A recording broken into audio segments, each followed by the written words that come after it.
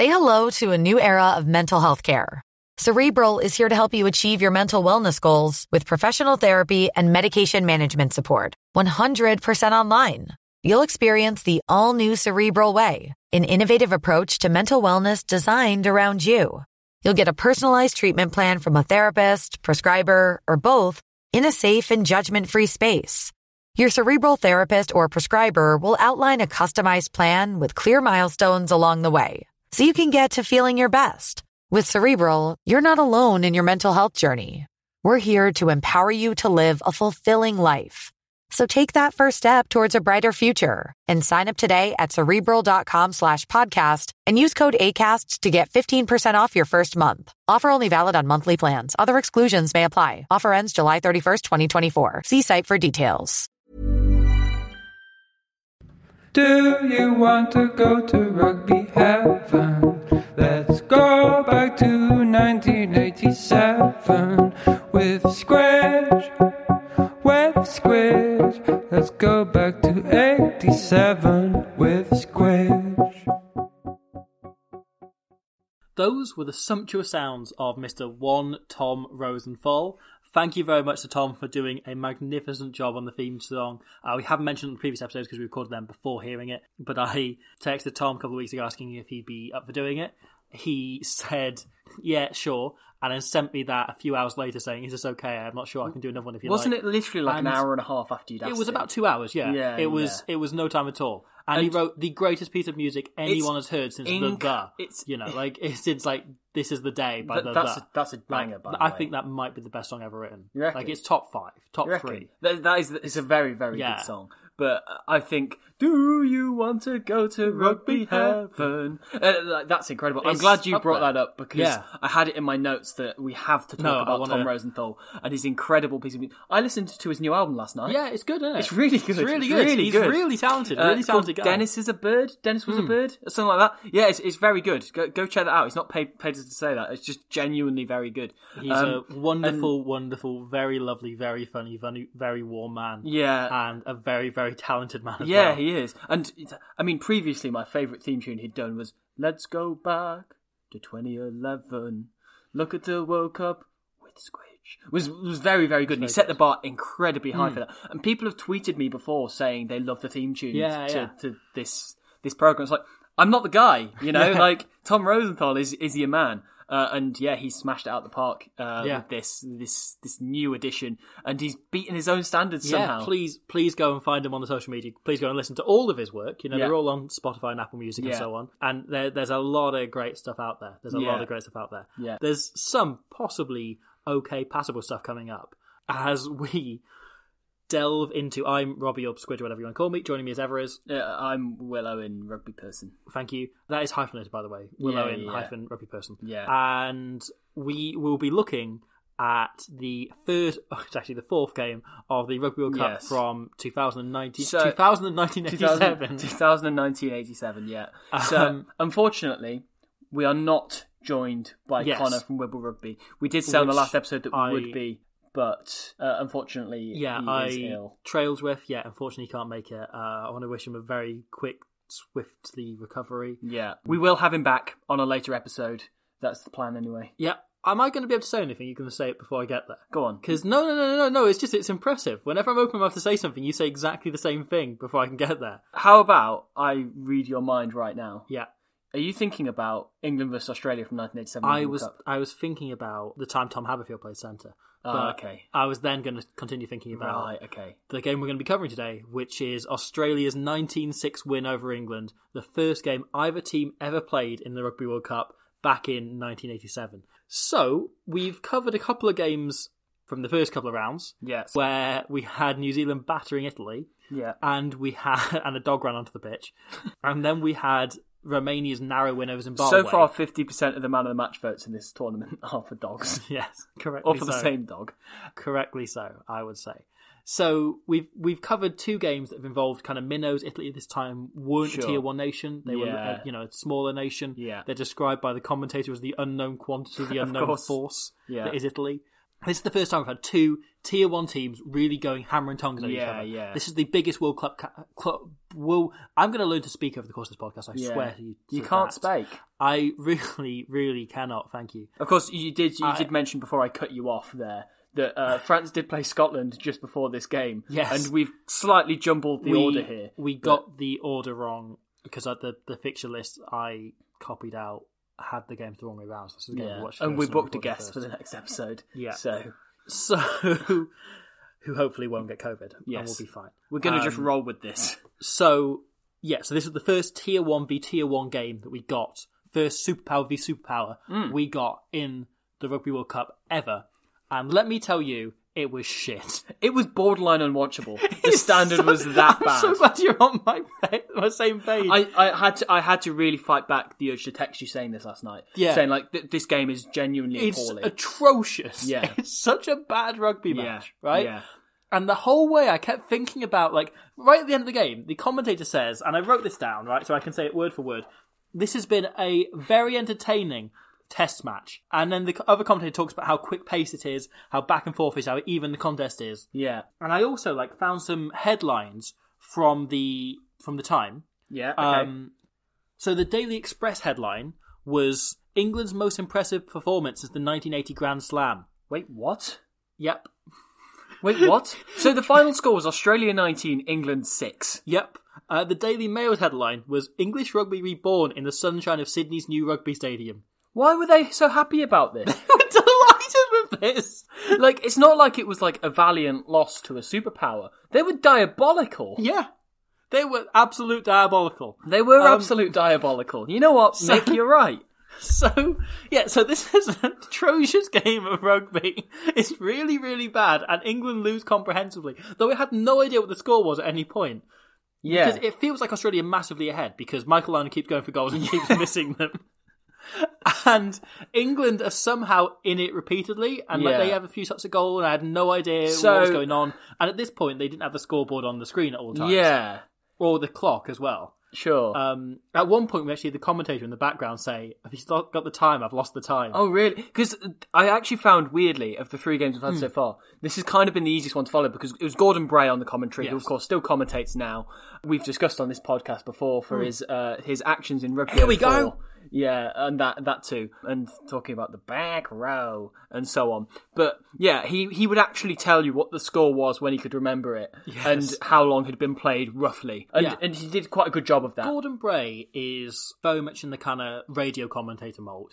He tells you everything that's happening. Yeah, he's one of those. Yeah. And that's his style. It works for him, and it's Absolutely. Perfectly good commentator in that. Yeah. In that mold, it is just him nattering away on top of this absolute shit show. But it's just that point where you kind of... Did you have a point watching this game where you think, have we peaked with Romania-Zimbabwe? I did wonder that. Yeah. Well, I started to worry. Is that as good as it's going to get? This is the level of Tier 1 v Tier 1 games, you know? Yeah. Because at least those games, there was something... Like the Italy-New Zealand game, there were constant tries and there was a load of stuff that was entertainingly silly happening. Yeah. And such as dogs on the field. It was constantly happening in the Zimbabwe game, right? Yes. Like there was constant incident, there was constant, like... Because both teams were capable enough, but they weren't on the top of their game, that there were things that were entertaining happening. If something wasn't good, it was funny, at least. Whereas this is just very bad. This is very, very bad. Right. Yeah. And the thing is, there's a lot of pundits out there who complain that we've moved on from the good old days of whatever. And the thing is, the good old days never existed. Because you look at this game, right? There's more kicking than there is these days. Yeah. There still takes ages over scrum resets. Yeah. But no players can catch the ball. Yeah. So there's a lot more scrums generally. There's no tactics whatsoever. No. No one knows how to ruck. I mean, at one point, there's a hilarious ruck where Dean Richards flies on over the top. Oh my god, that's so good. I mean, we'll just briefly cover that because it's Rory Underwood has like this fantastic run where he goes like 50 metres, beats all the Australians, and to spoil it, Rory Underwood's like the one good English player in this game. Rory Underwood is incredible when he can catch the ball. Yeah. That's exactly. Or if there's a bounce pass, he just has to pick it up. Yeah. Because no one can pass either. There's a moment where Rory Underwood catches the ball in the first 10 minutes and just instantly goes. Yes. Right? And he makes like 30 meters. He's like, oh shit, someone's capable on Yeah, this field. yeah. But he also does a lot of bad stuff for Rory Sure. Underwood, like dropping the ball, as you say, missing tackles and so on. Anyway, he goes sort of like 30-odd metres, and nobody's really there to convince him to clear it out. So Dean Richards basically just puts on a Superman outfit. One of the England players just goes in over the top of him legally, and then Dean Richards jumps, like belly flops onto the ruck. Yeah. Like arms in the air, like complete kamikaze style. Sure. Lands on it. At which point, another one of the, I think it's Wade Dooley. It's Nigel Redman. Nigel Redman, right, okay. One of the, Australians then gets up, right? Wade Dooley is about to punch someone, but another Australian walks in the way of who he's punching, and so he, like, jolts his arm, so he doesn't end up connecting with it. Yeah. It's an incredible moment of, like, the dirtiest ruck you've ever seen. So Dean Richards flies in, and as a punishment, one of the Australians tries to punch Redman for it. Yeah. Which is great. He tries to clock him round the face. And the referee just kind of goes, well, he didn't connect, so it's fine. And just does nothing about it. It's completely unpunished. So, I've mentioned in previous games, this is the first time we get a full crowd out for a Rugby World Cup match. A lot of the previous two games have kind of had half-empty stadiums. Yeah. So this is in Sydney, of course. Yes. Because originally the World Cup was going to be co-hosted between the two evenly. Then New Zealand took all the games that didn't involve Australia, basically. So, this game's in Sydney. This game is pretty much sold out. It's pretty full crowd, everyone's come to watch this. Yeah. It's a good Australia team playing. Yeah. And we'll come to the England team in a second. Yeah. Yes. The teams. However, right, if you weren't in that stadium, you would have struggled to watch this. Oh, really? Because in the UK, this game was not broadcast live. Oh, why? Because the BBC didn't want to ruin the regular scheduling of University Challenge. No! So the BBC showed University Challenge as this game was being played, and then showed this game on a delay 2 hours later. Wow. Any idea who won University I Challenge? don't know who won. I imagine it was Michael a bit more Liner. entertaining than this. Yes. Yeah. We should do an episode on that Should episode we of do University Challenge. I'll try and find it. We'll do our best. So the BBC showed University Challenge instead of this game, and I think they made the right decision. Because it's absolutely atrocious. I don't think we can say that enough. That's going to come up. There's going to be a recurring theme. You would imagine that if Michael Liner was on that episode of University Challenge, he would buzz in on every single question and then say, I don't know. Yeah. So, to go through the teams, right? We'll start with England, if that's all right. Yeah, let's do it. So, this is an England team that has gone through a lot of change very recently. Yeah. So and there's a lot of players whose names you know, but you don't. You have because obviously we're quite young, so we've seen a lot of clips of some of these players, but not necessarily like Brian Moore. I don't think I've seen a full game of him playing. Peter Winterbottom, same thing. So there's a few names that are now very familiar. This was Brian Moore's second cap. Wow. He won his first cap in the last game against Scotland in the Six Nations. Nations. Wow. They did refer to him as the trainee solicitor from Nottingham. Yes, Nottingham gets a mention. It's not even Martin Gilliam commentating. Oh, yeah. That's Nottingham one was mentioned in the commentary. so far. Significantly less than the last World Cup. Yeah. Even though there's a player who plays for Nottingham and is from Nottingham in the team. So, England in this year's Six Nations lost their opening two games. They lost 17-0 to Ireland. They then lost to France in Paris. Christ, that's a thumping. Yep. And so they then went into the third game in Cardiff in the Five Nations. And they decided they need to change their tactics because they hadn't won in Cardiff in almost 20 years. Okay. Right? And this was genuine. The decision, led apparently by Dean Richards, who was, of course, a policeman and was at number 8 for this England team, was that they were going to be as violent as possible and throw Wales off their game. Okay. I mean, I think it's a legitimate tactic, and looking at this game, I'm not surprised. So following that particular match, 7 England players were banned for punching. My God. Really? Yep. Any idea, were they big players, senior players? Yeah. So the players include Gareth Chilcott. Oh, wow. Gareth Chilcott didn't make this World Cup. He was on the bench on this game. Was he? Okay. Yeah. So they were dropped, right? So the hooker was dropped. Brian Moore then comes in to win his first cap. Right, okay. Because the next week, because the hooker's banned for punching. Right. Also, right, not in the team, or not starting at least, is Richard Hill, who's on the bench. They show him in the stand of course, at one point. Scrum half Richard Hill, not flanker Richard Hill. Not that one. Yeah. There's a Richard I did Hill, have to check. Yeah, I thought so. So Richard Hill, the scrum half, had been the England captain in that Six Nations. Right. He was banned for basically allowing all of this to happen. Oh, I see. So he kind of instigated this, along with Dean Richards. I see. And he was a scrum half, so he probably got involved. I like how Richards got away with this. No. So he was dropped as captain. Yeah. He didn't start another game for 3 years.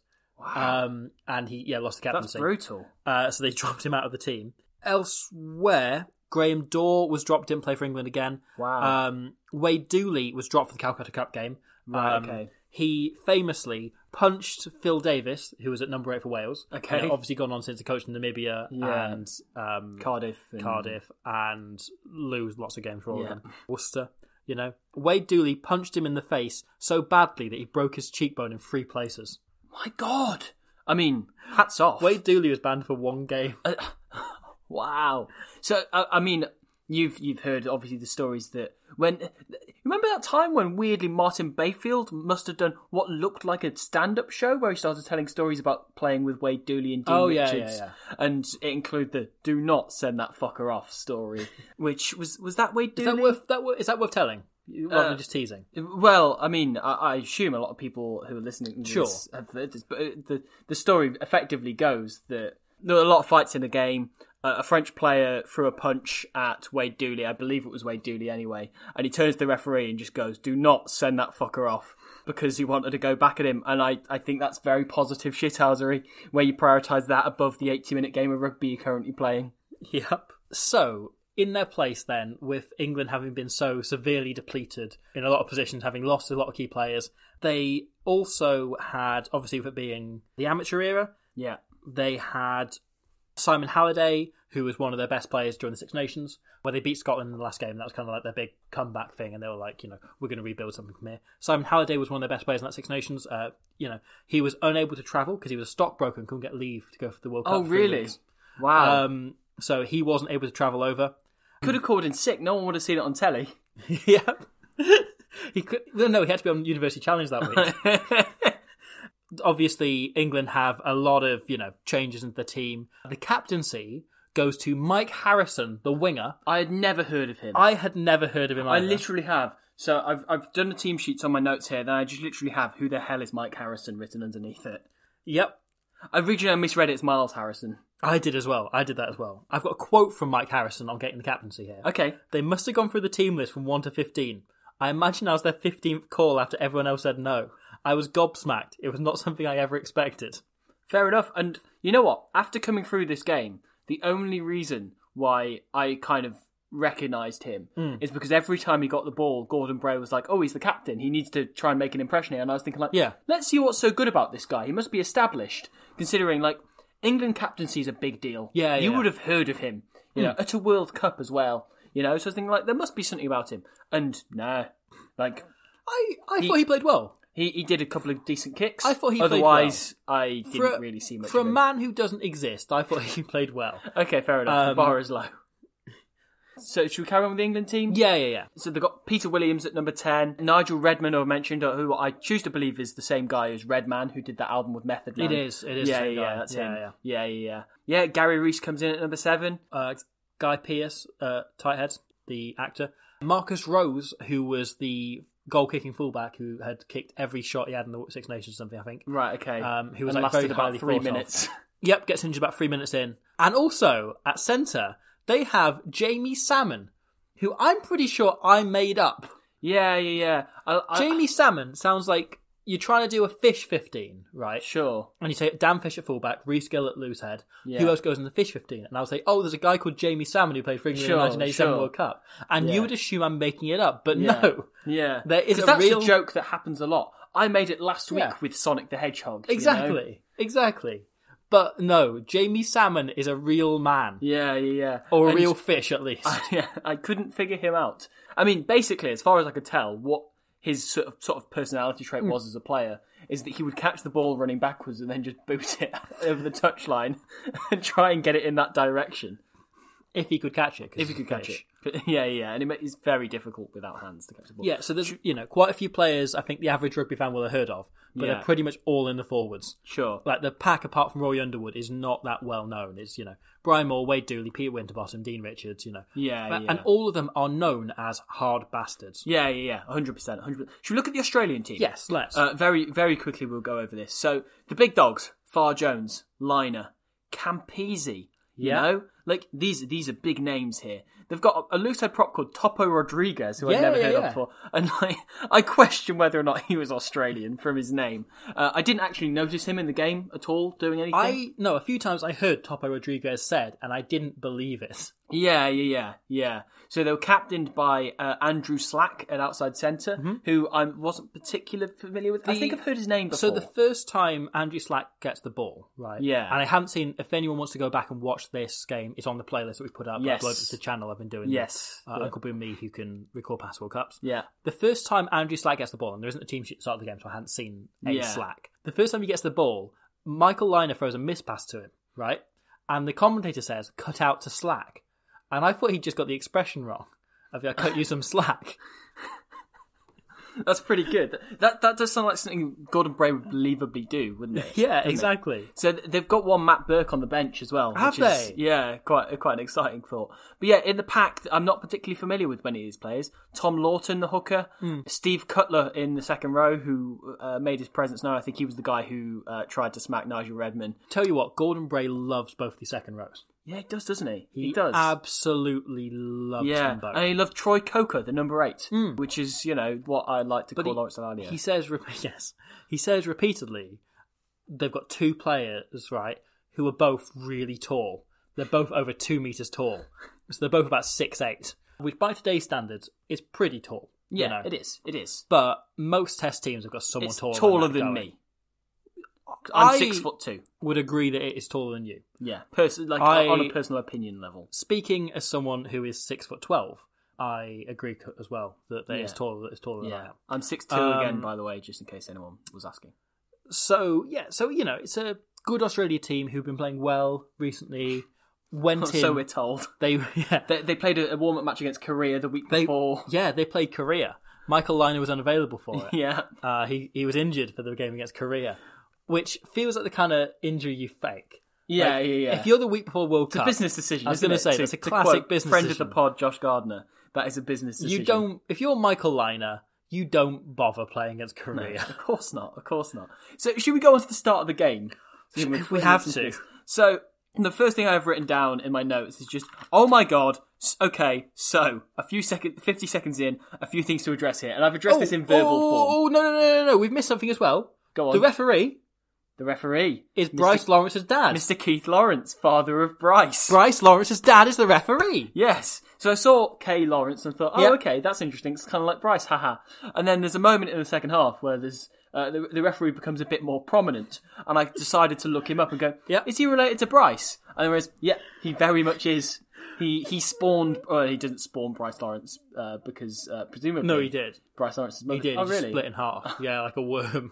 Someone attacked him after this game, and he just produced a Bryce Lawrence out of him. Oh, really? Who then matured into a referee who would later make very controversial decisions in games involving Australia. Yeah, absolutely. So, Mr. Keith Lawrence. When I say very controversial... Sorry, the call decision he makes, and we'll get onto it in this game, is not controversial, it's just wrong. It's just bollocks. Okay, Anyway, so on to the very first thing that happens in the game. So, as I said, I've written this in a very spoken, verbal kind of a way in my notes, which I don't usually do. Usually I just kind of put like, Dean Richards, quote marks, skill and creativity. And that's a note, Right. Because the commentators refer to Dean Richards as skillful and creative. You do not which I get thought was any of funny. that. No. Dean Richards, I don't know why he's playing international rugby watching him. In the best way possible. He played like a bellend. Yeah, but that's it. Like, he's there because he's big and hard. And... He is a massive prick in every sense of the word. Yeah. Like, he is massive, and he is a prick, that's and he is a what passed massive for a number prick. 8 in 1987, Exactly. Like, there's absolutely no skill or... Like, he doesn't really carry the ball. He doesn't really make big throw hits. a pass.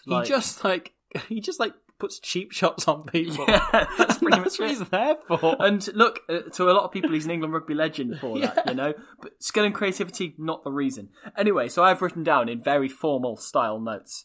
So Australia have man over against a wobbly England line, which was pretty much just diagonal. It's pretty much just that Peter Williams shot out of line and everybody else was running backwards. So was pretty much the line that they formed. Peter Williams, I want to take a quick second now. Yeah. I repeatedly referred to Peter Williams as the Tunnel Vision 10. Because I have never seen a fly-half with more tunnel vision than Peter Williams, who was playing 10 for England this day. There's not many fly-halves who play more like a 7 than him. No, exactly. Other than Andaman Rowe. There's an absolutely brilliant tackle that he makes on Campese in the second half, where you go like, oh, fair play. Like, you know, if Justin Tipperick made that tackle today, you'd be going like, that is why he's world class. Yeah. But Peter Williams, I have no idea what he was doing in terms of wearing the 10 jersey. But he doesn't... There are quite a few occasions where there's an overlap, or there's numbers, or there's probably space in behind, and he just doesn't look. Yeah. He only looks straight in front of him. Yeah. And for that, I became a big fan of Peter Williams. Yeah, He's the 10, and he's a perfectly skillful guy when you see him trying to do it. Sure. But he is the 10 with the least of vision of any international fly-half I've ever seen. Yeah, absolutely. So Australia have a lot of men over against a wobbly England defensive line. And then Michael Lynagh kicks the ball. What? Why would you kick the ball when literally you're a pass or two away from... Hang on, it's gone out on the full. He's going to be really crap, isn't he? Australia... So and now I've got down... Okay, Australia warmed up against Korea, and I don't want to know how that went. And also, they still had uncapped players in this game that they didn't use in the Korea match, which sounds like they used that incorrectly. But Michael Lynagh, the first thing he does one of the worst kicks I've ever seen in an international rugby match. And he kicks it on the full, and I think, wait, Michael Lynagh is one of the players I know from this game, because he is known as an all-time great. Yes. He has won a World Cup. Yeah. Like, he is a proper legend of Australian rugby. Yeah. And I think he's going to be terrible, isn't he? It certainly is not a great first impression, is it? Nah. As a start to his legacy in the World Cup. And we'll come on to how the rest of the game goes for Lynagh. Obviously, he's better known for the 91 World Cup. Of course he is. You know, played and the final, 4 years is a lot of time to improve. Yeah. And on the basis of that first moment, he needs it. And, you know, he got it. Hello. That's staying in. Whoa. Okay. What an afternoon we're having, ladies and gentlemen. That was a burp? So, yeah, it was a burp. Yeah. But I also did float 3 foot off the ground. You still are. Your feet haven't quite touched the floor yet. This is pretty extraordinary. So, I am basically Ramil Geisen kicking a ball. Yes. So, Michael Lynagh hits it badly, right? And that is the moment you have like the Lee Jarvises of the world, the Jiffies of the world, start flashing through your head and going, God, modern players in 2021, they don't know how to bloody run the ball, do they? They don't look for space. All they do is bloody hoof it. As I said, the glory days never existed. Yeah, and that's the thing that this game becomes, right? It becomes a version of the test rugby that we see today. Yeah. But terrible. With no tactics or anything. No tactics, no intensity. There was a point where I genuinely thought about just pausing the game and having a moment to just think, like, why on earth? It's kind of disgraceful. So, England get a scrum on the Australian 22. Oh my God, yeah. It's awful, isn't it? So they get a scrum, and they push it back, and the fly-off Williams clearly has something called with his sentence. No. So I think you're not even picking up the... England get a shove on, right? Yeah. And the 9 is trying to pull it out, and Dean Richards basically tells them to piss off. Yeah. And keeping it in the scrum, Yeah. Push them back. They start going forward, and it's not like a constant progress. It's like they keep making big shoves and moving forward and moving forward. Like one at a time sort of thing. Yeah. And so they make about 5 metres off the scrum. Yeah. And it's really going forward, and eventually the scrum half, Richard Harding, does pull it out the back of the scrum. Yeah. And he goes for a box kick, which moves about, I think, 2 metres forward and goes about 10 metres in the air. It basically lands where the opposition number 8 is. Yeah. And it's like, so you've not thought this through. And like, you can really, really unpick in this. The 22. Every single player on that team should have absolutely bollocked them for that. If I was a coach, right, if somebody in my under-15s team did that, I would bring them off. And I'd say, like, look, you don't care about the team. You just care about the fact that you wanted to kick the ball, even though think about the fact that we're in the opposition 22. What do you gain from that extra? It's the best case scenario is that they kick it lands just before the try line. The opposition player calls a mark. You know, that's literally the best case scenario there. He's literally done that because he wants to kick the ball. Yeah, there is no thought has gone into that other than just him being selfish and terrible at rugby. And also, like, he's come in for the captain. You know, like he's trying to put down a statement, you know. He's going, look at me, I can kick the ball. You know, I'm like the bloody Italian scrum half. When I was younger and I first started playing scrum half, I definitely would have had a couple of moments where I got carried away and tried to do box kicks that weren't on, but not in the opposition 22. No, like you do it in your own half, realise you can't box kick, and then give it to the fly off for the rest of the game. That's how my rugby career's gone anyway. No. Like this was just a really completely brain dead moment. Not even brain dead because he made an active choice to. I'm getting really angry about this. Yeah. The worst thing is it's a completely dominant scrum. It's not just that they're in 22. Yeah, genuinely They've got appalling. a massive shove on. There's no penalty coming. There's no penalty advantage or anything. No. And it's an atrocious kick. It Yeah. barely goes 5 metres. Yeah. And that is England's attack. As you say, the Australian number 8 catches the ball. Yeah. Like, from where he's stood. He when just the scrum stands up. breaks He's like, oh, right, cheers, Yeah, lads. the ball's there. Great. Such a total waste. And, like, they got into that position from... I mean, the first England line-out is quite funny because you realise, again, all of these people who played in the 80s who think they understand what rugby is, because what happened was England won their line-out, which is a rarity in this game. Yeah. And then literally... Williams crashes it in. The fly-off crashes it in on the first phase. And all 8 England forwards completely stood upright, all just completely pile into the ruck, stamp over everything. And then that's what rugby was. Yeah. And then they just go 2 passes, and they're still like in midfield, and Rory Underwood gets on the outside of somebody. But that was what was considered the right thing to do, was to put all 8 forwards in, right? Yeah. And so each ruck took about 40 seconds. Yeah. And hence, like, mauls are as common as rucks because it's the same thing but it's off your ground. Yeah. Which I do wonder if there's something in that making a comeback at some point. I think it's possible. Looking at mauls as an alternative to rucks. Yeah, I genuinely do think that that's something that could happen, you know. I think it probably would if they changed the choke tackle law. Look, obviously we're going to one day coach the Barbarians. Yeah. And this is something we've discussed in the past. We've discussed some moves that have more than open play. Very, very ready if Barbarians FC are listening. Yeah. Which I know you are. Please bring us in.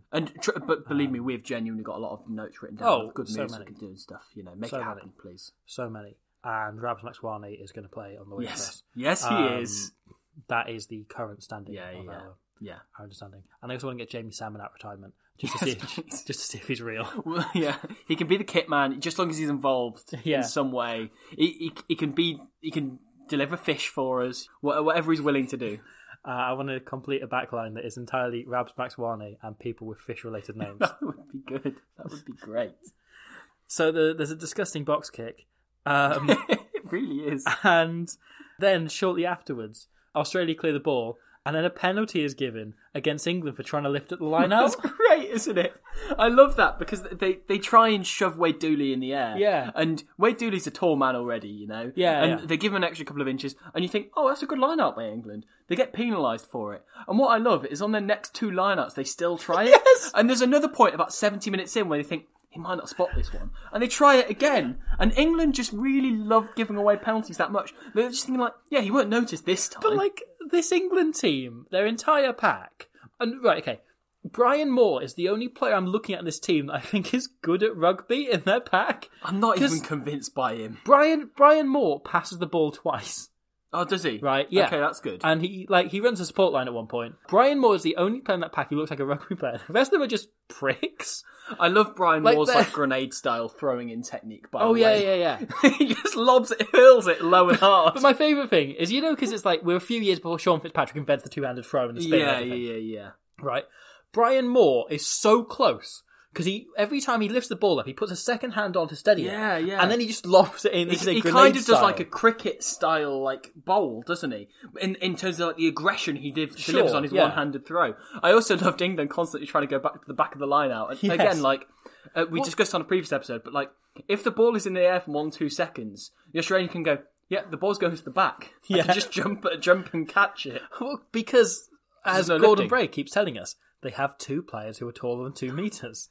So they're in real danger. And Steve Cutler, Bill Campbell. And believe me, like the amount of times, and again, like I play amateur rugby. Sure. Sometimes you look at opposition pack and see that they've got one light, tall player, and you go, they're throwing every line out to him. Wherever he stood in the line out, just stand there and contest. And if they do something else, fair play to them. And that's kind of what Australia had to do at this point, was just go, well, they're throwing it to one of those 2 lads, so as long as we put somebody opposite them, we're fine.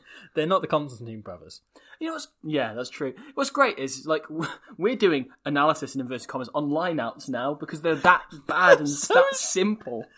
I was also thinking, watching this game back, can you imagine just tuning in casually to watch this, wanting to see University Challenge?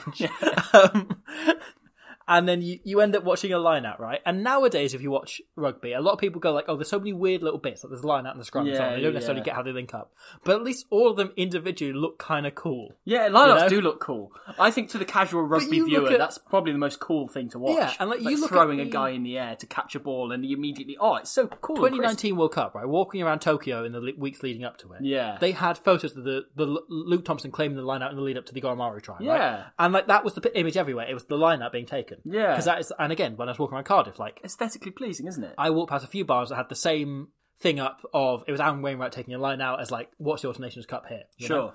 Because there's something of a line out that looks like dynamic and cool and whatever.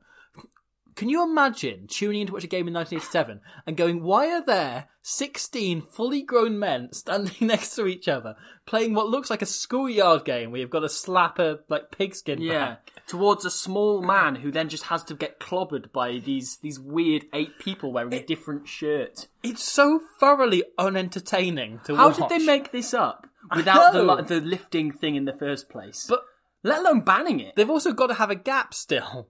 Yeah. Because the ball's got to go down the middle. Because I assumed what had happened was that they did lineouts like this for ages, and it wasn't very good. Eventually somebody did a lift, and they thought, that's ingenious. Yeah. And then everybody just did it. Rather than the fact that they actively went out of their way and banned it, and then at some point will have changed the law so that this became is allowed. Something I'll look into a future episode, like the history of lifting a lineout. Yeah. But again, we're quite young, so... But it's amazing to watch. Again, someone being penalised for lifting up the lineout. It's like we've talked in the past about penalties for blocking runners, which are now just a core part of the game. Yeah. But it's very different, something that is genuinely a core part of the game, and it's something that is coached on the most basic level. Yeah. Like, you can't play rugby very well at senior level without it. No. Yeah, that's really bizarre. Next thing I have written down, the complex England set play that they run, which the commentators are very, very keen that it's a core set play in the England team, which is pass to Rory Underwood. Except Harding passes into touch and channels his inner Ben Youngs. So it's a blindside off a scrum. Yeah. And he chucks it into touchdown. That's a very intricate move England run there. They run this move quite a lot. So, they're past the best player. The interesting thing they do is that Dean Richards at number 8 binds onto the other flanker rather than the middle. Oh, okay. So that he's on the blind side. I see. And he then picks up, pops the 9. It makes shit all difference. Yeah. He still passes the ball over the touchline. And also, Campese stood there opposite him. Yeah. Or Peter Grigg, whichever winger it is. Yeah. You know, he stood there opposite him. He was not going anywhere. Sure. Because there's not enough space. Yeah.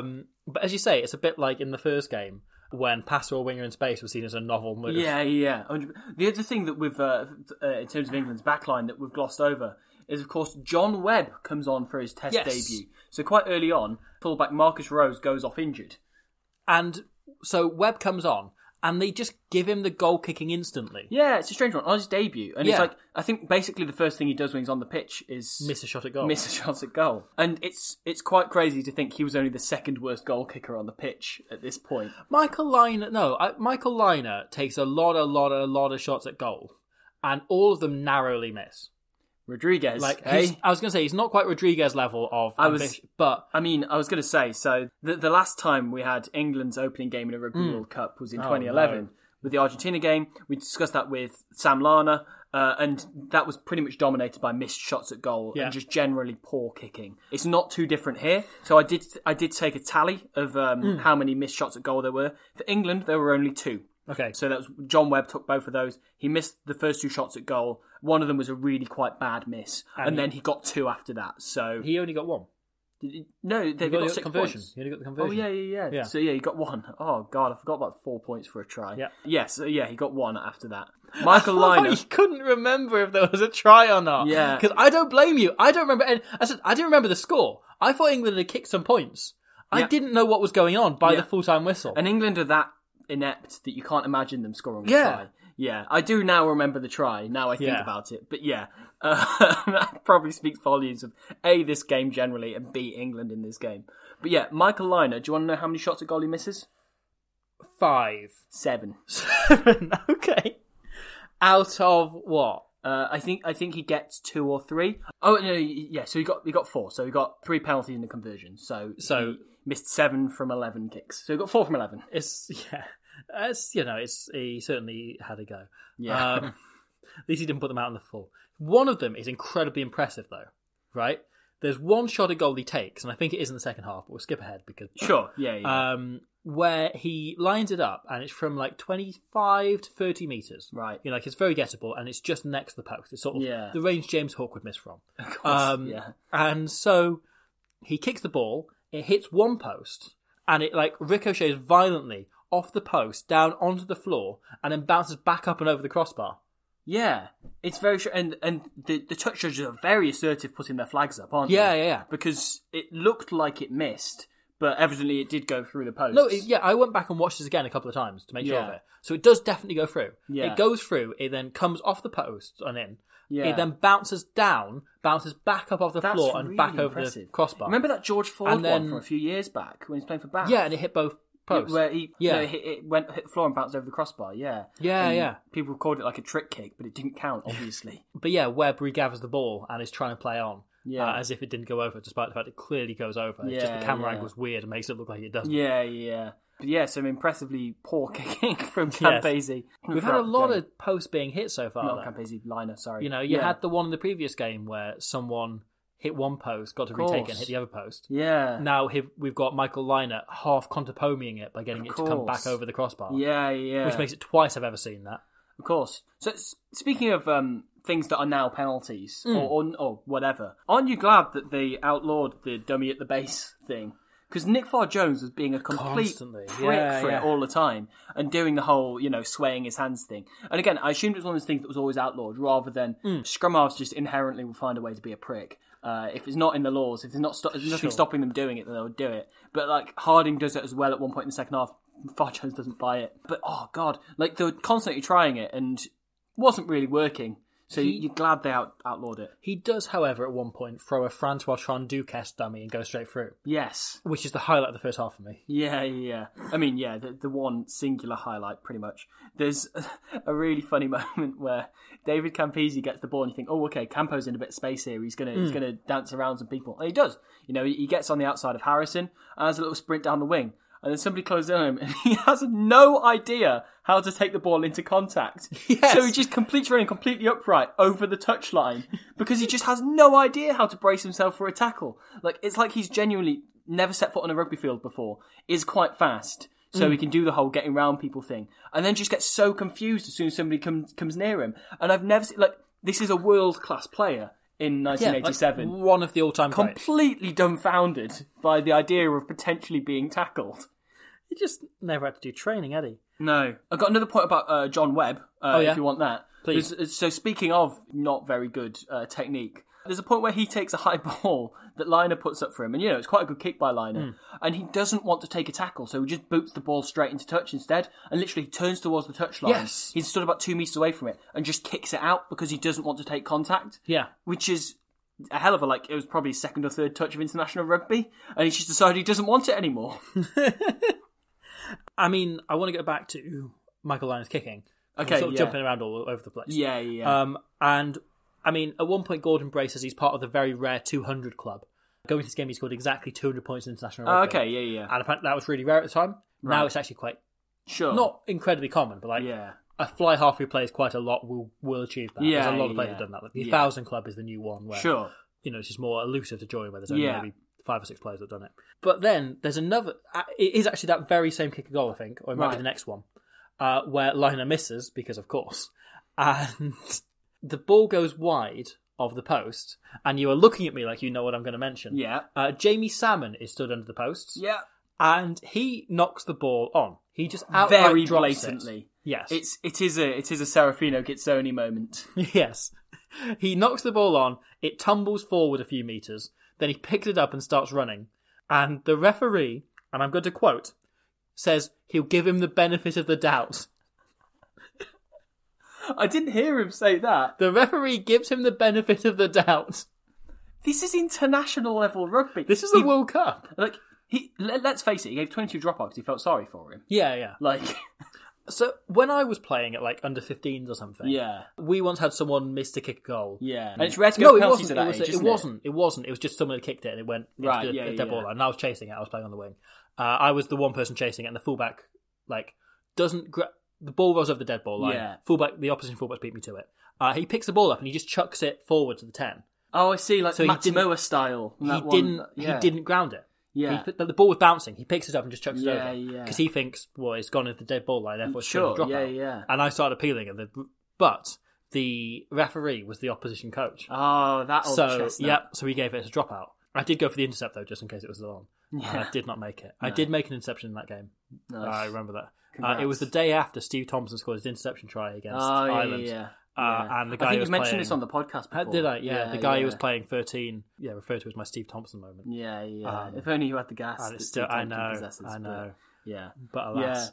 Yeah, that's quite an interesting one though. But like, the fact that he felt sorry for him. He outright knocks it on. Yeah. And also, like, the referee doesn't give it. I mean, I've definitely had it before where oppositions have gone for goal, and I'm stood there thinking, like, I really hope this ball doesn't come in my direction, because what if I knock it on? Because I would look like such a twat, because you never see that on telly. No, exactly. It just doesn't happen. Yeah. But so that's why you either be the guy facing the post, or you stand under the posts. Yeah. So it's gone through. It doesn't matter if you drop it. So that happens, right? Yes. And you think, what a funny moment of the referee not noticing a knock on. Yes. That's funny. This isn't going to be a massive theme throughout the rest of the game. Nope. Because, look, we get into the second half, and you know the option in, like, Rugby World Cup 2011? Yeah. Right? There's an option where you can play with the settings at half-time, and it turns off your ability to win unlock trophies. Yes, yeah. Australia did that. So Australia get no trophies in the second half. But they did turn off both offsides and knock-ons. Because in the second half, they are entirely able to get away with both of those things. Sure, yeah. I mean, before we even go on to the second half, there is, of course, the last play of the first half, which is an unbelievable ride. Oh, of course. Where Australia get a penalty on about halfway, and Michael Lynagh just thinks, let's just bomb it in the air. Instead of going for touch or anything, because I think it might be...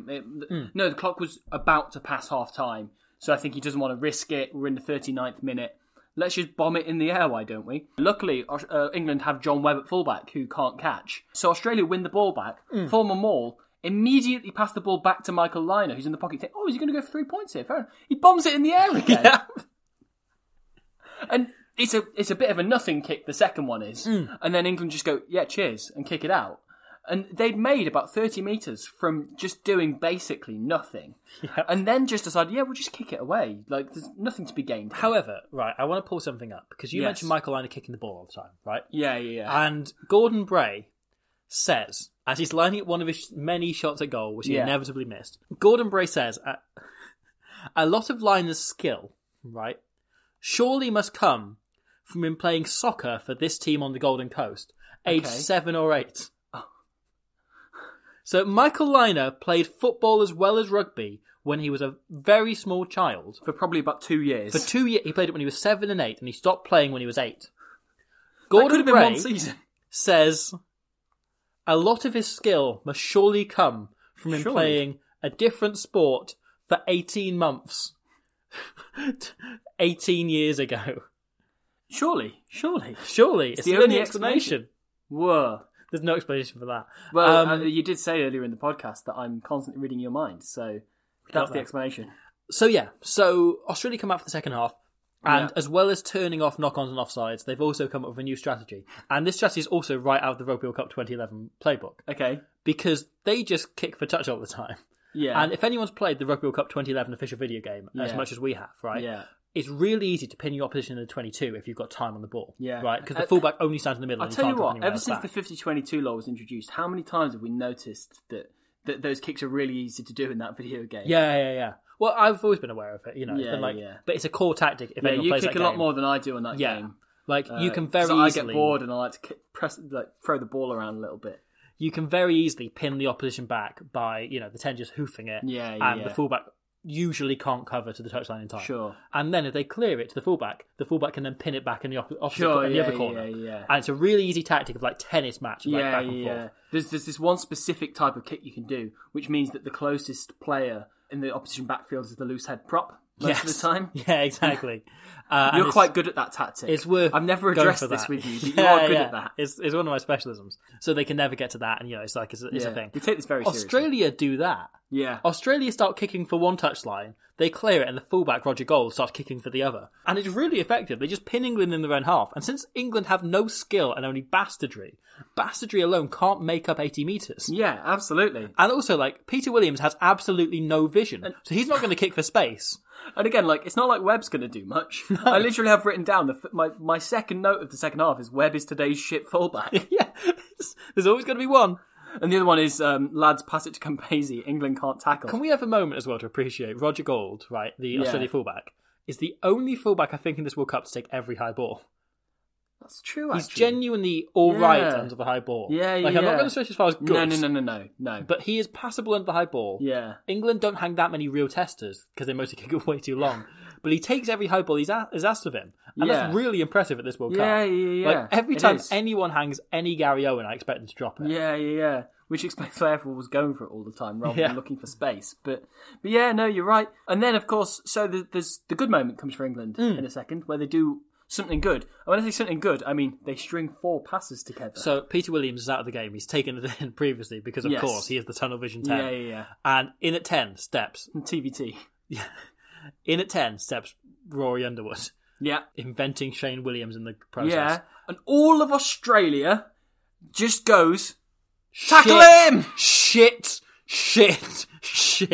They all go in on Underwood. He gives a very simple pass to Jamie Salmon. Yeah. Jamie Salmon then makes exactly the wrong decision, but it works. Yeah. So Salmon does a little double pump, right? And the defender, the moment they drift off him, he passes the ball. He lobs it, kind of in a kind of panicked way.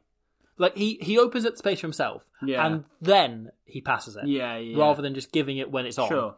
Kevin Sins then, draws his man, passes it out, and they get it out to Mike Harrison. Well, John Webb gets the ball and panics and just goes, well, I might as well just pass it to the guy outside me without actually drawing anyone in. And then Mike Harrison has the ball. Yes, carry on. And then Mike Harrison finishes it actually really quite well. It's a very good finish. Very good finish from Harrison, yeah.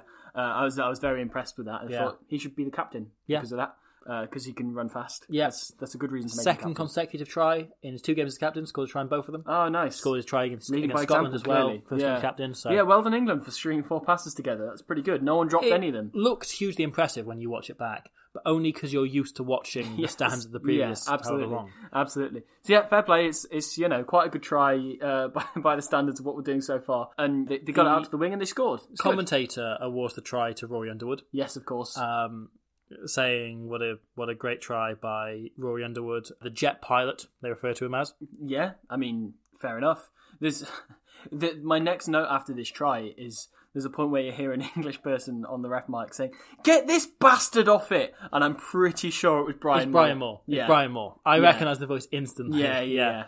I've also got that jot down. Yeah. Because his voice is a little bit higher because it's in the 80s to what it is now when he's commentating. Yeah. Because he's a bit older. Naturally, that your voice deepens as you get older. But yeah, that was very funny. I enjoyed that. So the next one, I have another point where I've written in quite a sort of again like a kind of prosaic thing where I've gone ha what? Okay, so England knock on. I literally then said out loud, please fucking score this Campo. So, okay, are we moving on to the try? Yeah. I literally said, because I was so fed up of England. They knock it on in their own 22. I think it's Jamie Salmon knocks it on in his own 22. So the Harrison try brings it to 6-all. Yeah. Oh yeah, that's very And important. I had no idea. I thought Australia were solidly ahead. I didn't know what the score was going to be at the end of the game either. So, I was thinking why on earth are England in this game? They've been so bad. If Lionel had all of his penalties, I think Australia would have been 19 points. I've lost track of how many he's got. Yeah, because there's no score on screen. Yeah. So yeah, it was 6-all, and I think that's a big thing that the Daily Mail and Express picked up on. Is it was 6-all after 50 minutes. Okay, yeah. And Australia were heavy favourites until Jamie Salmon knocks the ball on. Yes. So Campo picks it up, and I literally said, "Please fucking score this Campo" out loud, thinking I'm fed up of England at this point. They can't catch a ball, and they're still in this game somehow. Please, Australia, just. Please close this out. You're not great, but you're better than them. There's been a kick through, right? Yeah. Salmon regathers the ball, he drops it, he fumbles it, and on the scene, who else but the soon-to-be all-time greatest try scorer of the history of rugby, David Campese, who picks at the ball, he turns, he spins, he's got Michael Lynagh with him, he considers the offload, then he goes, no, I'm... Little dummy. Yeah, little dummy to him, I'm 1 metre out, I'm going to go myself. Yeah. Take responsibility. And... he knocks it on. He bombs it horribly. We are talking Juan Manuel Leguizamon dive levels of bombing this. We're talking Jeff Wilson getting the ball slapped out of his hands by George Gregan. We're talking Freddie Burns dropping the ball, over the line. He bombs this. It's a horribly from a world-class winger. He is, and because you see it's Campese, and you're like, this is one of his 60-odd when tries. You see he dummies to Lynagh, you think... he's right to do that because he's Campese. Exactly. If it was Greg who'd done that, I'd be thinking, you've got to pass that to Lynagh. But given it's Campo, you're looking at him and you're thinking, this is a world-class winger. He's going to do it. Taking responsibility, putting the ball down. But no, he bombs it he drops horribly. He drops it. It's not even a... he's short of the line as well. He doesn't even get to the line and drop it over the line. He drops it short of the line, the ball bobbles forward, Lynagh then dives on it over the line. You can literally hear Gordon Bray's head going into his hands. Yes. And, Campese looks disappointed with himself, looks sort of fed up and angry. He shakes his head, he gets up and shakes his head, He knows what he's done. As I say, Michael Lynagh dives on the ball after it fumbles 5 metres forward into the end of the dead... just as it's going over the dead ball line, Lynagh dives on it beforehand. And he's frustrated as well. They're all so fed up by David Campese absolutely bombing this absolutely certain try. And then they turn around and they see Keith Lawrence holding his arm in the air, having awarded the try. And there was a point where you genuinely thought that the Australians would turn around and complain to the referee. Yeah. But what baffles me, England don't complain to the referee. Nobody brings this up. There's no TMO at this point, of course. But there is a touch judge. There's 3 officials who one of them could have gone, he very clearly didn't ground that. Very clearly. None of the English players are making any noise around it. They've just kind of, they've scored a try. And so it's not even nowadays, if a try like that is given, you instantly go and a referee's, you don't worry about it, do you? You exactly. go it's going to be overruled within a few seconds. You don't worry about it. And because, I want to make the point of, how clear the knock-on was, right? It's very, very it's short of the line. Yeah. It rolls 5 metres forward. Yeah. He's barely in control of it at all in the first place. Yeah. It's not even like the Nepal Lala one from the weekend, right? Where, he drops it, regathers it instantly, rolls over the line, right? Yeah. It's not like that at all. Yeah. It's not contentious. It's very clearly a knock-on, and it's given as a try. Yeah. And, this is one of David Campese's 60 however tries in his world record number. Yeah, I was thinking this. It's mad that this contributes to that. So there's... Gordon Bray and his co-commentator, I'm not sure who it is, obviously then say, that was very clearly a knock-on. That shouldn't be a try for Australia. Yeah. That's really poor officiating. As Australian commentators, they are very clear about that. Yes. And then there's a point, about 10, 20 minutes later, where... This is my favourite bit of the game. Yeah. This is my Gordon Bray says... We've had loads of phone calls coming in about our commentary on the David Campese try. A lot of people are saying that it came off an English knee, was knocked backwards, and then was grounded by Michael Lynagh. We have ESPN Scrum open right now. It very clearly says the try was given to Campese. No, so he then makes the point that, the referee awarded the conversion where Campese grounded it, not where Lynagh grounded it. Yes, which is true. Is true. He gave Campese's try rather than... He thought that Campese grounded the ball rather than... it getting knocked backwards and Lynagh somehow grounding it. It was very clearly a knock-on. Yeah. And I found it hilarious, the thought that, because that won't have been a few phone calls. That would have been a lot of people going through the yellow pages, because this is pre-internet, going through the yellow pages, going, what's the number for the Fox TV Sports studio. or whatever exactly. it is? I need to dial this number up, dial it up. Calling in, ringing in. Should we do a little screen about this? The phone ringing for a moment. Ring, ring, ring. Then they say, hello, this is... Okay, so... beep, beep, beep, beep, beep, beep. Burp, burp, burp, burp. So the phone rings, the phone answers. Someone answers and they say, hello, this is the guy can I from the speak TV. to Gordon Bray, please? Get him on. Why are you showing University Challenge? I thought the question on ionic bonds was way off. So, hello, this is Gordon Bray. I think that... wait, what do you mean Gordon Bray's not available? He's doing... he's doing... Hello, work? this is Gordon Bray. Oh, Gordon Bray, is that... I'm answering the phone. What rugby positions are 6, 7 and 8? Well, one of the true mysteries of the game is the back row. Not many people understand the back Okay, shut up. row. Shut up. that completely Here we try go. was a try. It's got to be. It was back, and then it was line around it. I can't do an Australian accent. But it would have taken a lot of phone calls of people saying that for eventually a producer to come into Gordon Bray's ear and go, Gordon, you need to address this. A lot of people are phoning us up. Our lines are really busy because. Who takes the initiative to phone somebody up for something that's been said on television? Exactly. Like, do you think that? Do you think it's going to get turned over? That were like, what do you think's going to happen furious. from you phoning up the rugby coverage? Yeah. And it's like people tweet in now. I guess that's the equivalent, right? Sure, yeah. But they're asking for engagement as part of the program. I don't know why they would phone in. So a producer will have been in Gordon Bray's ear to say, you have to address this and say about what your view was on the Campese try, right? A lot of people are fuming about this. A whole directory you have to go through where they have to ring up and then they have to direct you into the sports coverage and into the rugby coverage and so on. And then everyone making the same complaint. Because it's so specific as well, and it clearly doesn't happen. I think I did think about it on the replay. The ambiguity. No, there's one replay where you can't see the ball falling out of his hands because there's something obscuring the angle, right? Yeah. And I think that just created the ambiguity of people thinking something else happened, and it clearly doesn't, right? The try shouldn't stand, but it does. So why are you complaining? And Gordon you Bray still got the 6 Gordon Bray does does say, like, I recognise that it doesn't matter. Yeah. We think it shouldn't have been a try, but the referee's given it, so we'll go on. But yeah, that was a very funny moment to think that at some point a lot of people must have been infuriated, which would have then enraged a TV producer, which then resulted in Gordon Bray having to explain himself. My notes on the try read as follows. Campo, what? Oh my god, what? No. What? They didn't. Introduce TMOs now. There you can see, it takes up most of the page. Yeah. I mean, I've talked through my notes of that word for word, but that's a pretty appalling moment in the game. It's remarkable. Do we move on, or...? So, not long afterwards, Australia have the ball, I think they have a scrum, or they've got the ball just inside the English half. Yeah. And they pass it back to Brett Papworth, who's at 12 for Australia. Okay, yeah. And looks pretty good whenever he gets the ball, whenever he gets a little run, you know. Okay, yeah, sure.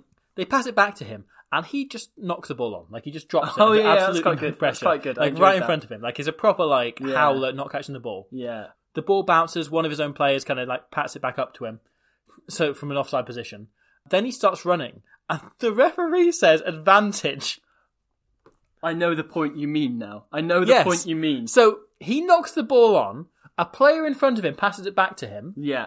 And the referee plays advantage. He holds his arm out, and you can hear him saying, playing advantage, England.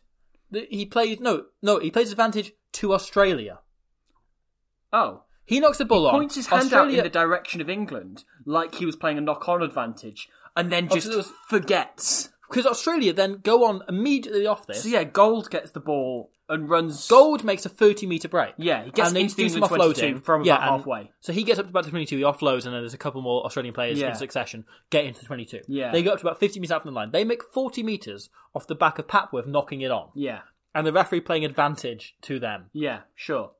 Australia turn knock-ons off. Yes. There are 3 incredibly blatant knock-ons that they get away with. He just, the referee, so Keith Lawrence, you know, he says the word advantage when this very, it's one of those impressively far forward knock-ons that Papworth makes as well. And I laughed at that knock-on because it was under no pressure. Peter Williams makes a similar one as well. forward, yeah. And that is called a knock-on. Yeah. And then there's a point where Gold gets the ball and he looks at the referee like, oh, you're gonna whistle me now, aren't you? And say, no advantage coming, they're about to make a break. England, you can have the ball. Sometimes referees play very long advantages, particularly, in the amateur days. They would sit maybe play a phase advantage even. But instead he just forgets and just goes, yeah, we'll just play on. Why not? Just go with it. Just vibes, lads. Yeah.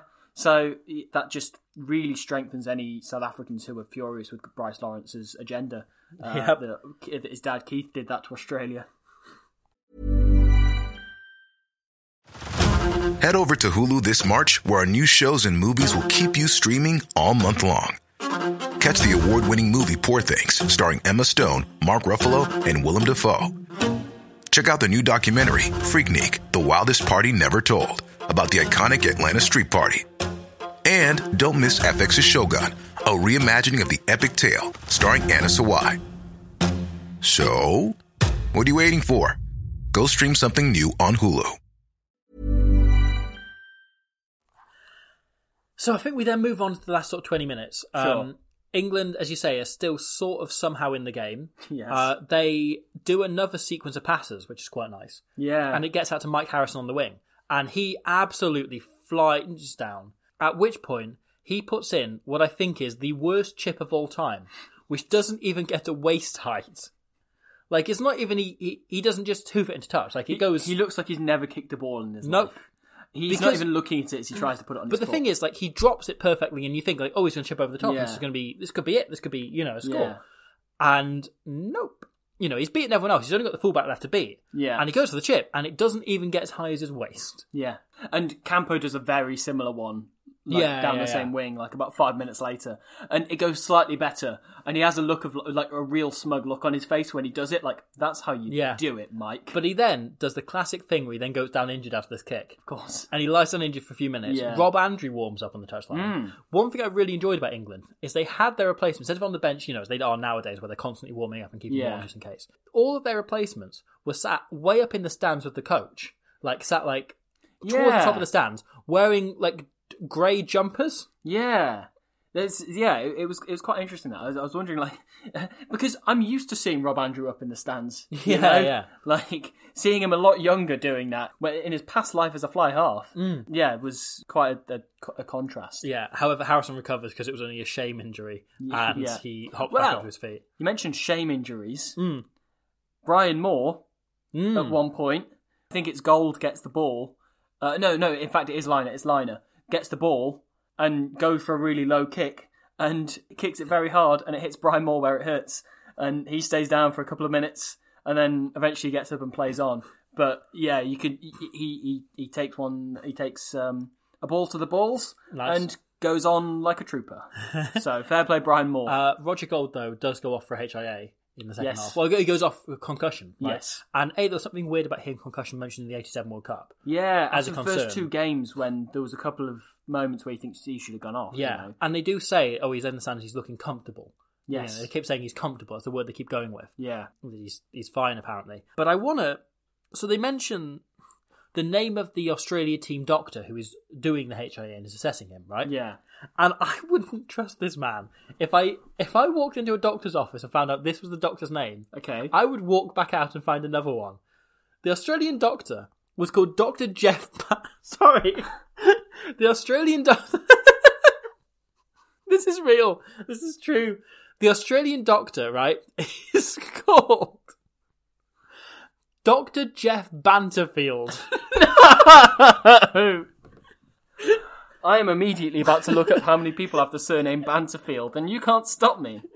So the Australian doctor is called Dr. Jeff Banterfield, and he stops Roger Gold going back onto the pitch, and Gold, you can hear him on the mic complaining to him and saying he wants to be back on, but they won't let him go back on because it's just Bants, you know, having a replacement. There are 0 people in the world with the surname Banterfield. He's dead. He's made it up. He's dead. No, but he's lied to somebody about his real name and used the word banter there. Way ahead of his time. Because banter became a popular word to mean what it did in the 2000s. Yeah. Surely. It's always been like repartee. Yeah. But not in the kind of ironic sense people use the word banter now. So he is way ahead of his time. Just written down his name as Jeff Banterfield. Like, as a bit. His name was like Lewis Liner. James. Yeah. You know, someone cut Michael Liner in half like a worm and Lewis popped out and became the team doctor. Sure, yeah. Exactly. And also, like, looking at a 24-year-old Michael Liner, he looks a lot like Lewis. He does. He looks like... Because he looks like his dad. No, like his son. Yeah. And I'd never looked at Lewis Liner and thought, oh, yeah, he looks like his dad. No, before. I've always thought But that. looking at Michael Liner in his youth, it makes you realise that they look very Do you think Banterfield is where James Haskell grew? Yes, I think so. They just planted the scrum cap in the ground. I reckon, genuinely, there's probably... I'm shocked that Banterfield RFC isn't where the Don't Drop the Egg gang played. They should definitely get Jeff in to do a little cameo. Yeah. With the Hask. As I say, though, if you've got Dr. Jeff Banterfield doing a HIA on you... He's constantly slapping you. Hey, lads. Yeah. He does the HIA on your ass. Yeah. He's like, I've assessed your head. I'll do it to all the other lads. Don't need to feel left out. I've assessed your head. You've definitely got a dick on it! Hey! Banterfield strikes again! Hey! Big up Jeff Banterfield! So did the commentators say that he's called Jeff Banterfield? Yeah, he said this is the Australian team doctor, Dr. Jeff Banterfield. Like, let's face it, his name's not even Jeff, is it? No, it's clearly not Jeff. Clearly, No one's actually called Jeff. He travelled to the future and watched 21 Jump Street. Yeah. So, my name's Jeff, and He was like, found "That's about banter." the popularisation of the word banter. He is a And- man who's travelled back in time for bants. Yes. Which You was- said that with Gordon Bray's intonation there. That was my pitch for Doctor Who and why I didn't get to take over. Yeah. But that's genuinely quite startling.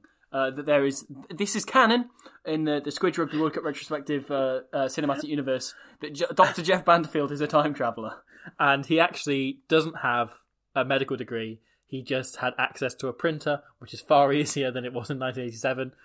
And so he forged Do you reckon he's documents. one of those like 12th century doctors who was just there like, oh yeah, you've got a cold, here's some cocaine? You know, do you reckon he's one of those? He's one of those, like, yeah, shit in a bucket and rub it on your eyes. Yeah, Congratulations, you've caught cancer. Yeah.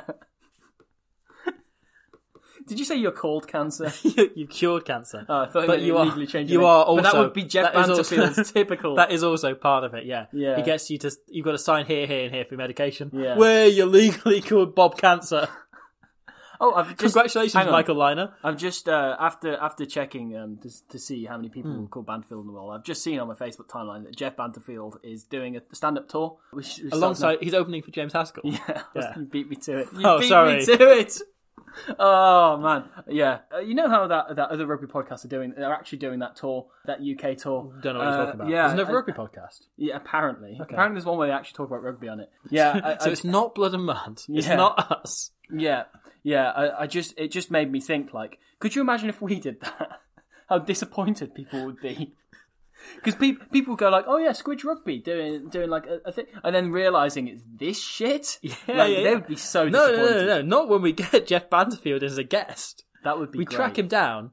We can't though because he's got This to is- travel no, through time to But come and find us. genuinely, actually, this is a good point. Now you mention this, if we have anybody listening who is an Australian rugby fan who can remember back to sort of the 80s, 90s period, it's unlikely because I don't Yeah. think we have a massive reach in Australia. If you could tell us some more about Jeff Banterfield, both of our DMs are open. I would genuinely love to know more about Jeff Banterfield and whether or not he is real or Gordon Bray is just having us on. I don't want to know that. I Okay, want fair Jeff enough. Banterfield to be a figment of my own imagination. Okay, never mind. Don't do that. It's up to you. Or Up to do you that. guys. Yeah. If Jeff Banterfield himself is listening, we'd love to have you on, but only if you are the fictional witch doctor that I'm imagining you to be. Yeah. Okay, that's good. I'm glad we've got that sorted. Shortly after this, Gordon Bray says that Peter Winterbottom and Dean Richards have been really good. It's like, have they? Have they though? Literally all Peter Winterbottom did all game was give away penalties. Yeah. All Dean literally all Richards he did did. was fly over that one rug. Yeah, Probably yeah. punch someone else when we weren't looking. Yeah. It was very good. Was an extreme stretch. There's another try we could talk about Yeah. where I was about to call him Nick Grigg. Peter Grigg makes a break, and again it was him, not Campo, that Peter Williams makes a brilliant tackle on, like a proper like clasps both his ankles together. Technically very, very good. And then England just kind of decide, right, job done. Yeah. We did it. We stopped the try. We stopped the try. Great work, guys. And then Simon Poidevin, who I was not familiar with, blindside flanker for Australia, just picks up and then realises nobody's there wanting to tackle him, so dives in and scores a try. And do you know how Gordon Bray notes the try? How he describes the man who scores it? Go on. He says, and the second tallest man on the field has scored. I didn't notice that. That's incredible. The most relevant point about Simon Pontevin. And the thing is, like, he would have to keep his eye on the play at that point. He won't be checking his notes. He just looks at him and thinks that's the second tallest man on the field, on the whole field. He's assessing the whole thing. That's why he's had such a long and varied career. So Australia by this point have a pretty commanding lead. They've got the full 19-6 lead that they eventually win by. Yeah. But the game isn't quite done. No. Because there's a few moments yet to go. Including one point where they work it out and they do... Australia think they've got a one-on-one and it's David Campese. The best winger in the world, mate. It's the best winger in the world who has already scored one try that is And he's completely skinned inarguable. Harrison a couple of times, you know? Yeah. And opposite him is just Mike Harrison, right? and they've got about 20 metres in which to work. We've seen Underwood does it in the first half, and Campese did it a couple of times in the second half, where he's been given that kind of one-on-one opportunity, and he's made a lot of ground. Yeah. David Campese catches the ball, and I don't know how to do justice to what comes It's next. probably somehow his most impressive knock-on of the game. Yes. So David Campese has the ball in his hand. He considers the little goose step. He begins it. And he literally throws the ball 5 metres forward straight into Harrison's arms. He then lets Harrison run straight past him, who sprints down the wing and eventually gets hauled into touch about 5 metres out from the line. Yeah. And it's a good run that Harrison It's a very goes good run. for. Very good run. Yeah. But seeing, as you say, like the best winger in the world, literally passing it to the man who stood right in front of him, perfectly into his breadbasket as well. Like, Yeah. It was, if you were allowed to pass forward, it would be a very good pass. It's a netball pass. It pretty much is. Yeah, it pretty much is. And fast hands, and it's just very impressively accurate. It's one of those that, as you say, it's quite difficult to do justice on a podcast format, but yeah, again, like seeing world-class players from this era doing incredibly bad things is quite entertaining. And that's the thing. If like David Campese was an all-time 15 type level player in my mind from what I'd seen prior to this, watching the odd game and so on. Then you see this game. Yeah. And you go, what's going on? Yeah. I mean, clearly his ability to trick referees into thinking that everything he does is grand. Evidently. Very good. But beyond that, there's like, he's very good. He's very good. Like, he's clearly a cut above and so on. Yeah, Like, he is good. Underwood has the same thing of like, even though his core skills aren't great and he drops the ball quite a lot. Yeah. Whenever he does catch it, he is lightning. Yeah, He is incredibly dangerous. Yeah. As I say, Underwood's like the one player for England that I thought was actually quite good. Yeah. And again, like, not that he'd be brilliant these days, but like, No, sure. Looking at, I look at him and think like, yeah, he's like the one player from the England team. I'd be like, yeah, I'd give him a contract, see where he'd go from there. Oh, I've got another point that. Please. So the zone, we're quite near to the end of the game, so we've probably just got last few points here. But there's a moment where England are pounding away at the Australian line. And then in the ruck, they fly off their feet, enter illegally. The referee, Keith Lawrence, holds his arm up, giving Australia a penalty. The broadcasters then very quickly show a replay of what happened at that ruck, and then immediately cut back, and England are putting the ball into a scrum. Yes. And so, in the 5 seconds that have elapsed while they're showing a replay, Australia have managed to tap the penalty and knock it on. Yeah. I wondered what happened there. Yeah. And evidently it must have been something like that, but they never address it. No. So that's the only explanation I can think of, unless there was back chat and they opted for a scrum for a Gordon penalty. Brace says something. It's very quick. And I couldn't work out what it, I should have rewound, but Yeah. Play was going on, and so was my will to carry on was pretty much gone by this point. Yeah. We've got about 10 minutes left of the game, if that. Yeah, the whole thing's kind of fading away. There is one of the most blatant, deliberate knock-ons I've ever seen by England.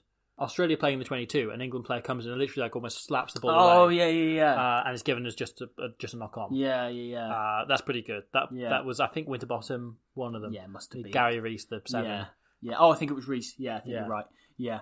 My last real notes from the game are basically that Michael Liner suddenly becomes good. And makes a break. I've got Liner. He did something! ! Yeah. And there's a nice sort of last couple of minutes where Australia go completely mental and just start throwing passes over their heads, behind their backs and everything. Rory Underwood makes like 2 brilliant breaks in a row. And throws intercepts. Throws a couple of intercepts, yeah. And then Michael Liner misses a drop goal. Yeah, right at the end. Yeah. Around that period as well, Australia kick long, and Richard Harding, the scrum half, is covering. He's got Webb with him, and it's that classic thing that the ball's bouncing, so Harding goes to just pop it up to the fullback, for him to clear, and Harding's pass hits the floor. He's popping it about a metre, and he can't successfully pass. Harding was so bad. He's not a good player. No, very much not. So the final score is 19-6 to Australia. I did this last time with the Argentina-England game in 2011. If all of the kicks were successful in this game, the final score would have been 38-12 to Australia. Right, okay. Which would have been a complete thumping. And bear in mind, that's still with tries at 4 points as well. So, So this game was terribly refereed. I hate to talk about refereeing, I hate to criticise refereeing. Yeah.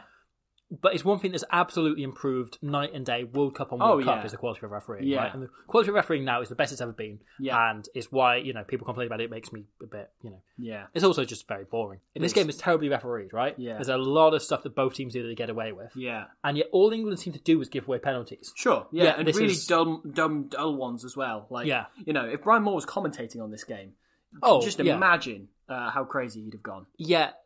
this was seen as a grand reinvention for the English rugby team. That's mental, isn't it? And so I think, on that note, we should move on to our man of the match and dick of the day. Sure. I reckon we should open on man of the match. Okay. Because that's the more difficult one to select from. Yeah. Because, realistically, as I say, I think Rory Underwood had a very good game. But for Australia, I think that Roger Gold had quite a good day for what it was. Andrew Slack didn't drop the ball as much as everybody else. But the only player, and I think we've mentioned his name once or twice, the only player who I looked at and thought, you're genuinely quite good, I would genuinely want to sign you because you're not doing stupid shit like doing random kicks just because you want to.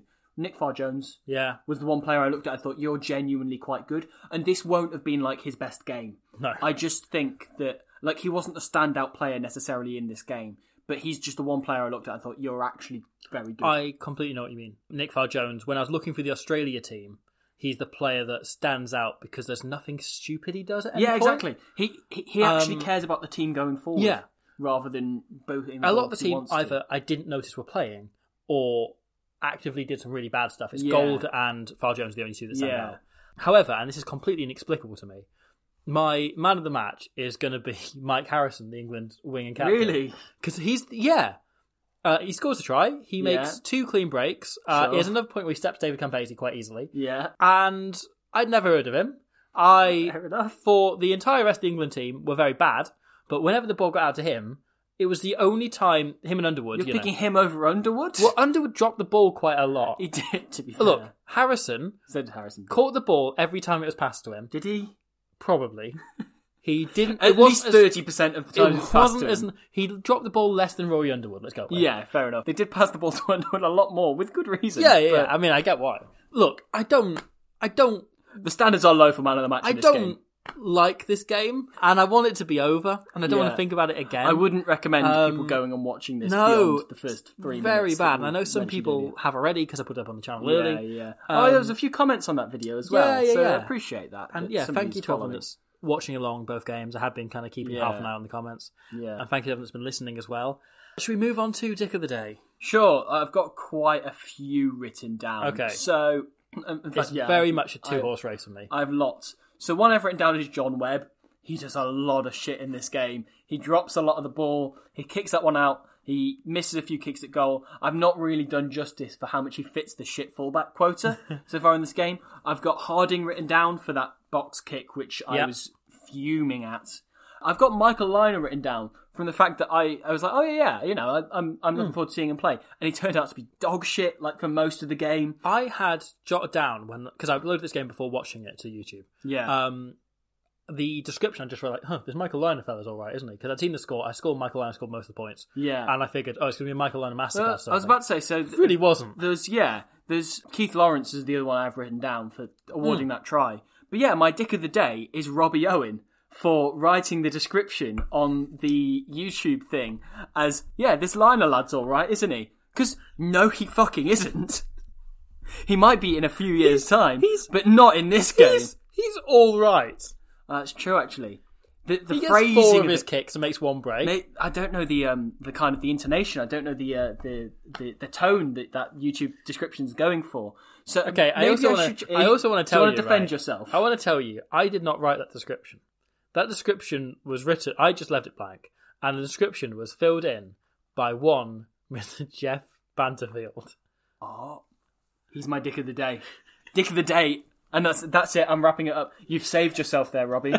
As your own lawyer, you have saved yourself from getting your first ever Dick of the Day nomination on the Squidge Rugby World Cup retrospective. Frankly, my Dick of the Day conclusively goes to Mr. Jeff Banterfield. I have deserved about 58 Dick of the Days, so I'm glad to still keep my streak going. Yeah.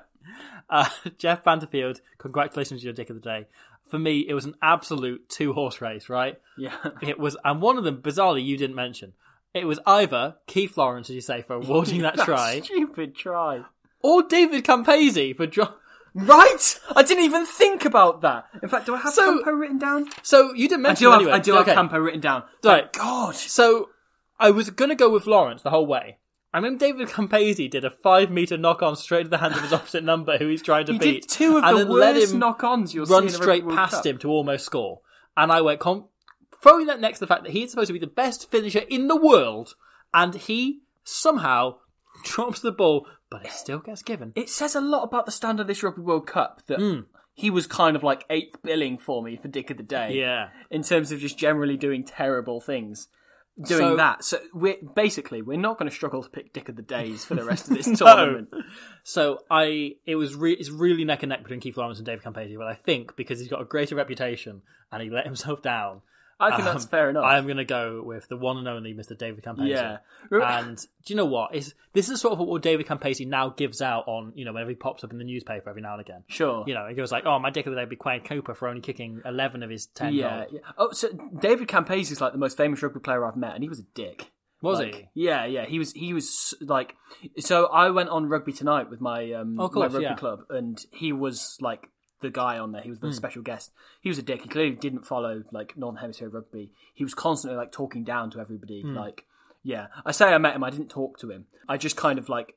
I was in the same room as him. I looked at him a lot. I've made eye contact with David Campese. He was a dick. Like, and a lot of people might have had very different experiences with him, having met him before. But I didn't get a good first impression. I've of heard David a lot Campese. of people had similar experiences with David Campese. Yeah. If I wish I'd seen this game before that happened, and I could have just interrupted Austin Healey, ran on and just shouted like, "This guy threw that ball to Mike Harrison, and he should have one less try on his World Rugby records." You know what? He wouldn't care. He wouldn't care. Because He's done all right for himself as David Campese. He has. Very, very good. And he knows it. So, we have also done all right for ourselves by talking for like an hour and a half about this game. Yeah. Before we wrap up, there's something I want to bring up. So we've had basically a couple of people have written in. So firstly, there's one who you actually conversed with on Twitter. Okay. Who's a USA Rugby fan. Oh yeah. Who sort of asked, how would the USA team that got battered by the All Blacks the other week fare against the 1987 All Black team or any team in this 1987 World Cup? Let's just sum it up by saying they would have absolutely trounced them. I said on Twitter it would have been about 70, 80 points. Yeah, I think more. I think it very easily could have been more. Yeah. I think maybe we're looking at the best of them. But... Exactly, that's the best team in this competition. The team going to win this competition. Spoilers. Yeah, I think John Cohen might have got a consolation try. Yeah, I think there's enough capable players in that All Blacks team to score a try or two. Sure. Yeah, but I think they'd be pulverised in every area of the game, and they would concede constantly. I think you're probably right. It'd probably be upwards of 100. Yeah. Another person we've had right in was Ben Affleck. Oh, really? Yeah. I don't know if it's that Ben Affleck. I think it was. I can't prove otherwise. I actually really enjoyed The Last Duel. Yeah. Well, he said that he really enjoys this podcast and really? has started a podcast with his friend looking back over old rugby games and has watched like Southland against... Is it Matt Damon, his friend? I can only assume so. He didn't Matt specify that it wasn't. Matt and Ben are doing a rugby podcast. And if they tore that, I don't know who they're going to get on the support, but it'd probably be a bit bigger than Jeff Banterfield. I can't wait. Casey Affleck. Yeah, might well be. So the final bit of correspondence I have is a review. This review is from Pornithology. Who said, came for rugby analysis, stay for NSFW Pigeon Chat. Which I think is a very good summation of how this series is going so far. Thank you.